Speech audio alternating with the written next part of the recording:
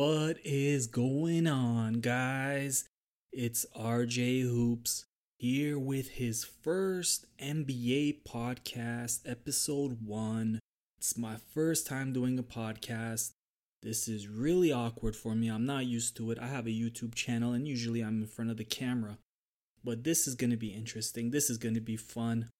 We got another a month and I think a couple of weeks until the regular season starts. We have 1 month until the preseason starts.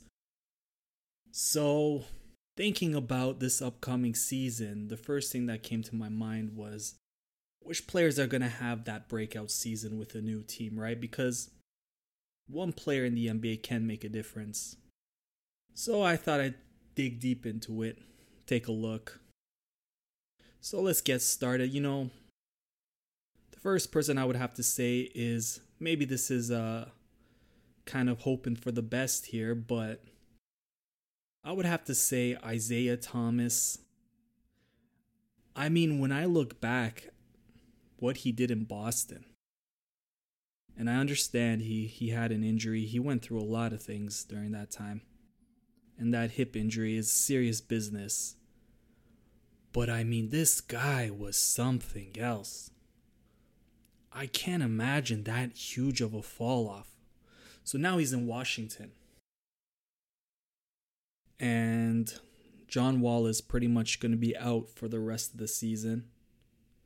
So he's got an opportunity here. It's going to be his team to run in terms of the offense. He's going to have the ball in his hand. He doesn't have Brad Stevens anymore. He hasn't had him for a while now, but I don't know. I think that's low risk, high reward. He could be a scorer. Him and Bradley Beal. Who knows? I think it's worth looking at him. So, number 7 is an interesting guy. Bobby Portis. Now, if you play any fantasy basketball, you know this guy is a stat stuffer.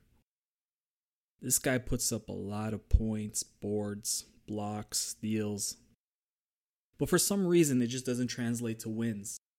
Now, could have been because of him. Could have been because he played for the Bulls. But now he's got an opportunity. He's going to get decent minutes. Even though he's probably going to come off of the bench, I feel like he's going to get his chance.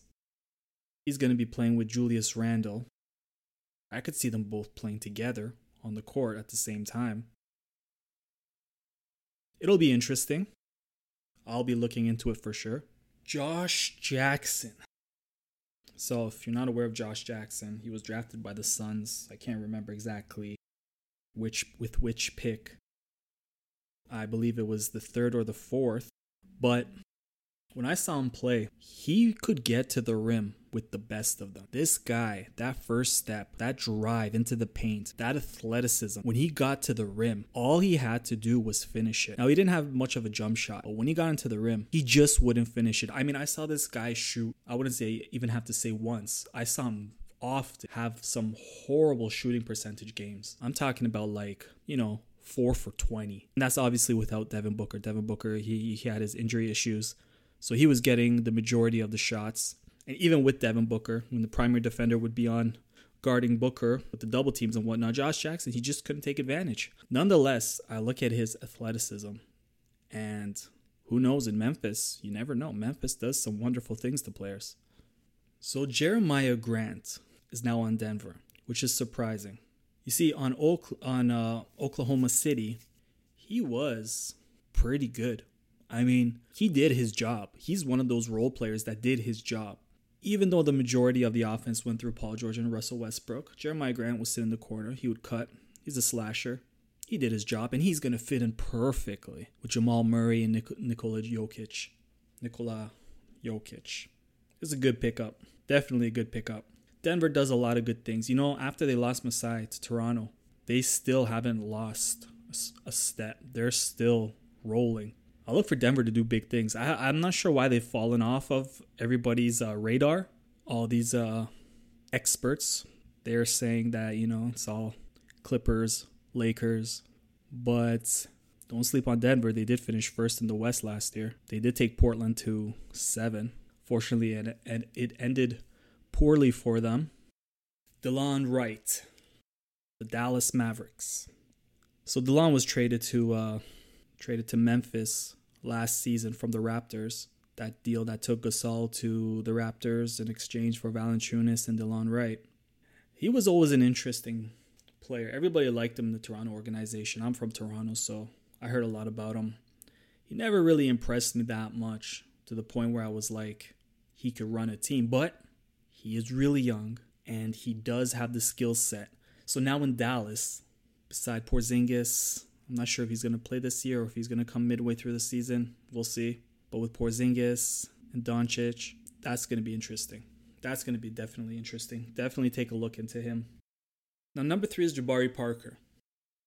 Jabari in Milwaukee was really good. I thought he was good.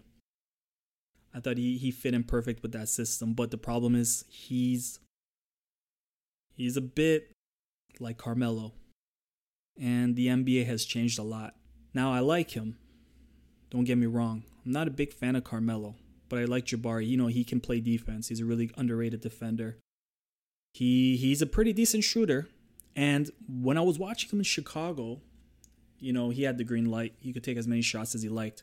He was actually pretty good at creating his own shot. He was actually pretty good. He did well. Now he's going to be teaming up with Trae Young.